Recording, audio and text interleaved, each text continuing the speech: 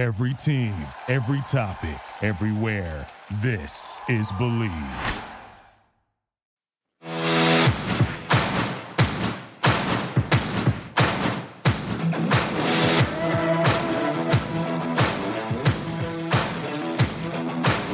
Welcome to Believe in the Ivy League, a look inside the ancient 8 teams in the Ivy League and their upcoming games with all of the stats, trends, and analysis that you want to hear. And now, here's your host, Tom Barton. All right, guys, welcome back to another edition of Believe in the Ivy League. And I have to say, we're going to change the page here a little bit. The basketball season is over. Good overall year for Yale. They had a good first half, as a matter of fact, and they kind of fell apart in the second half. They had about 5 points in the first 10 minutes of the second half, and things just went downhill from there. But a fine showing from them. I don't think that you could say it was a terrible situation, especially as far as Purdue has continued to go here. So good job by Yale getting into the tournament. It was a fun overall season. Swain was just fantastic. He's a senior, so, he's going to be, one of those guys to watch now for the next situation. And I have to tell you, it was a basketball season where I think the Ivy Leagues were down.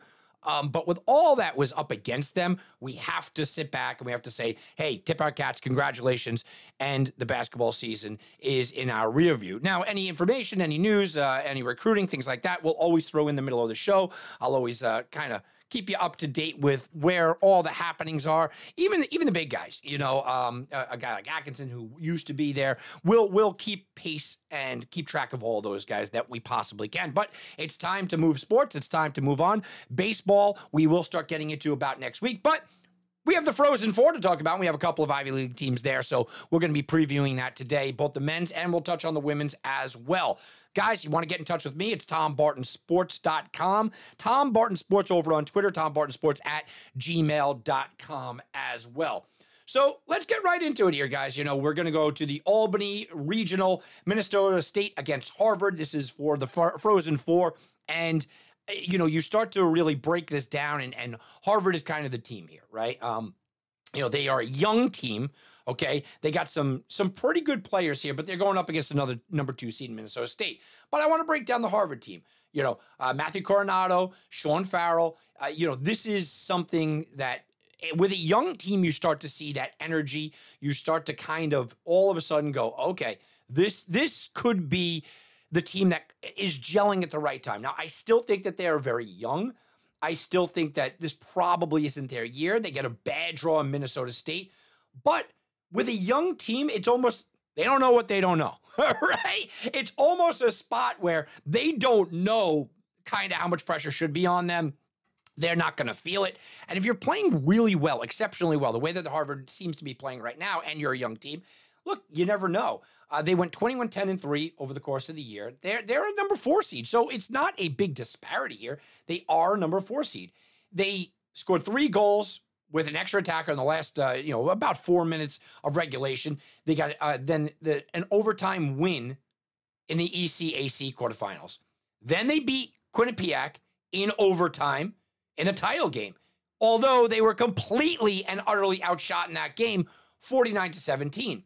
So they've been absolutely just rocking and rolling. And, sometimes you can look at a game that is a close game, and you can look at a couple of close wins in a row, and you could use that against them. And you can say, well, you know what, look, they're playing close games, but when it comes in title games, when it comes in championship kind of mentality games, and you go out there and you win overtime games, that gives you a little advantage. That gives you the boost up. That makes you more of that solid team. And it kind of lends to not only the makeup of your team, but it also adds to the energy that you have.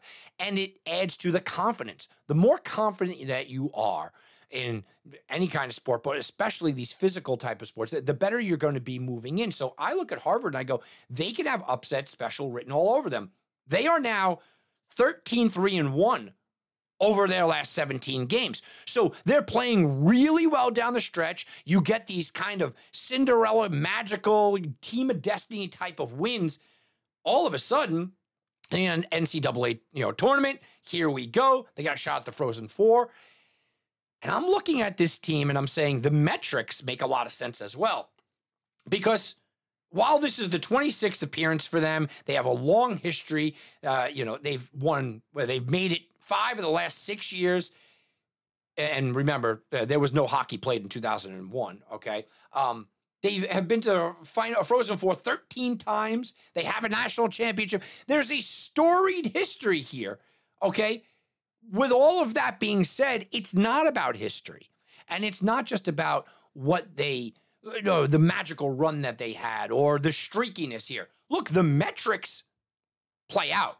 The metrics for Harvard will tell you that they are a top 12 team in scoring and a top 15 team nationally in defense. The metrics are there, guys. Okay? We know that. So you look at the metrics and you start to say, all right, so the metrics are there. They're a streaking team. They're a team with confidence. They're a team that's winning close games in overtime and championship games. They have a lot of the elements that you like. And again, we're talking about, Ted Donato has plenty of experience in his 18th year, but Ted Donato is also sitting here with a young team. Freshman Matthew Coronado was a first-round pick by the Calgary Flames, okay? And he's been absolutely on fire. So with all the elements that I just mentioned, you also have more than likely the most dominant player on the ice at all times, or at least maybe the player with the most upside. He leads the team. He's got 18 goals, but he scored 12 of them in the last 16 games and the overtime winner. So isn't he just a representation of what exactly this team is? And that is, yes, very young, got much better over the second half of the season, much better over the last 17 games or so, got the confidence to score the game winner, and now, you combine a young team with an older coach that knows how to win. Yeah, this is pretty interesting. Very, very interesting. You also have Henry Thrun, who was a fourth-round pick of the Anaheim Ducks. He looks really good, and he's, again, somebody else that on the defense, you go, he's a sophomore, young guy, but he stepped up his game recently. But as with most stuff, it's going to come down to the goaltending. And, he's a junior, so he's old for this team, right? But Mitchell Gibson is the guy. He's a fourth-round pick by the Washington Capitals. He's got a .919 save percentage, but he has stopped 47 of the last 49 shots. That is playing well at the right time.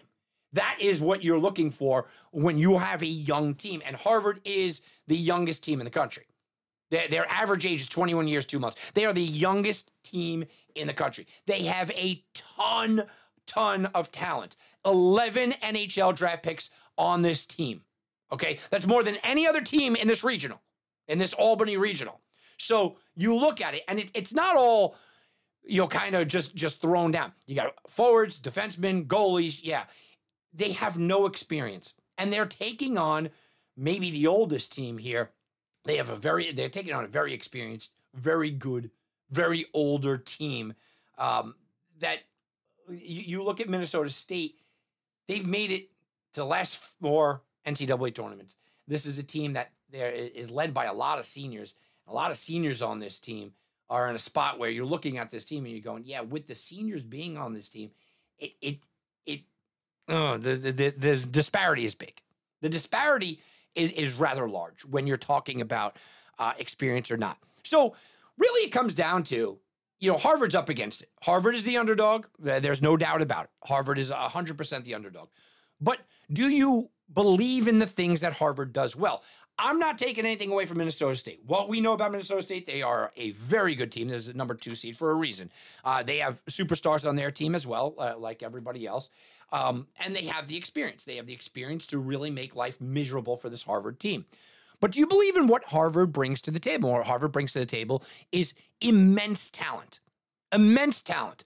They are young, absolutely. But can that work in an advantage? Look, in sports, we've seen that work to your advantage. We've seen it work to your advantage where you are a young team that you don't really feel the pressure. You don't know the pressure. You don't understand the pressure where the older guys are there. Minnesota State's there. They're going, okay, it's our final run or, we're getting there. All right, we have to have this win. If Harvard goes out and wins, Minnesota State goes, oh, man, that's a bad year for us, right? So there is certainly the pressure factor. The talent factor is certainly there. And you also have to bring into the fact that nobody is playing hotter than they are over the last 17 games. They are red hot. And their best player is probably the best player on the ice, and their best player is playing his best hockey over the past 16 games. So you bring all that into it. Their goalie is playing the best that he's played all year over the last couple of games, right? Over the last championship games. This is a team that has won in overtime in championship mode. And in championship mode, their best players, their goalie and their number one player, stepped up and showed everybody why they should be taken serious in championship mode. So I'm not writing Harvard off here. I'm really not. Look, I wouldn't be going out and betting on them. I know how much of an underdog they seem, or at least out on paper. But I like the fact that they're young. I like the fact that their best players are playing the best hockey right now. I like the fact that they're streaking in the right direction. And I like the fact that they, although they are young, they're a little chiseled, right? I mean, they do have some overtimes in championship games already under their belt, despite their extremely young age and their extremely young demeanor. So I look at Harvard and I go, look, we're rooting for you here on the Ivy League. Believe in the Ivy League channel. I'll tell you that's for sure. But overall, I think they really do have a shot. All right, let's talk about the women's. And, there are a couple of teams here. Yale and Harvard are in the field. We'll talk about Harvard since we were just talking about them first. They got an at-large berth. Harvard's making its 12th NCAA appearance. It's his first since 2015, so it's been a little while. And look, this is really... It's an offense team. It's just all offense, and offense. They are tied for 6th in the country, or goals per game. They have a top 5 power play unit. What they are going to do is, when you look at this, is this is who that they are. They really just have to come out, and they really have to just outscore people. I mean, that's all that there is to it. They are behind the 8 ball, of course. Another Harvard story that nobody really kind of buys into. But with an offense like this, it's hard not to say, hey, they don't have a puncher's chance. And I think that they do. Here we go again. I think they have a puncher's chance. Also in the women's, Yale comes in 26-8-1. This is a good Yale's team, right? They made it to the Frozen Four. Its first NCAA appearance. The team's senior class went from winning 18 games in its first 2 seasons. Now they got 43 wins, 26 this year. So they've really grown up. This is how we've seen them really grow up and sort of evolve into what we're talking about. A lot of seniors on this team, right? Gianna Maloney, 1.47 goals against, 938 save percentage. That's pretty fantastic. Right? I mean, that's what you look at. You look at a couple of juniors on this team, which certainly adds to it in sights, right? Hart J, the sophomore, she adds 16 goals, 35 assists. So you have a lot of talent on this team as well. Now, it's the first time in the tournament, so this will work against them, sure. But it's good to see them kind of back in here. It's good to see them getting back, and really the growth that they have had. I think you look at this and you say, we just talked about all offense from Harvard. Well, this is pure defense here. They are very potentially the best defensive team in the country. They allow a little bit more than 1.5 goals per game. So that's important. And just like the Harvard men's team, they have shown up in big games. Okay, they have. Now, look, they have had solid offense. I don't want to say that they haven't had solid offense. They've had solid offense. This could be another surprising situation from Yale. They could step up, and they could be sort of that team here. So, look, when you're talking about the Frozen Four, both in the men's and the women's, I think it's very fair for us to sit back and say that no one's expecting much from them. I think it's very fair to say that this isn't supposed to be the year that either one of these teams win. But I have some confidence in Harvard. I like the makeup of this team, but I will tell you what, the future is very, very bright. I think we're talking about a championship in the next couple of years. If not, maybe this year they open people's eyes. And down in the women's, look, Harvard can do some things on offense. I like that offensive scoring. Sure, 6th in the country. That's great.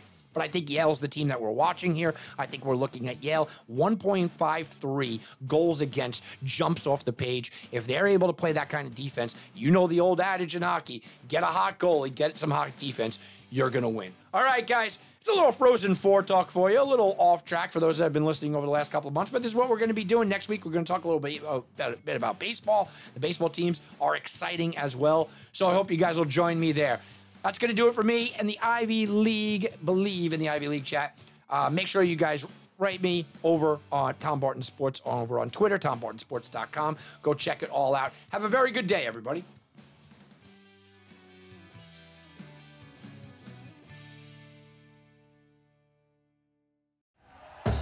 Thank you for listening to Believe. You can show support to your host by subscribing to the show and giving us a 5-star rating on your preferred platform.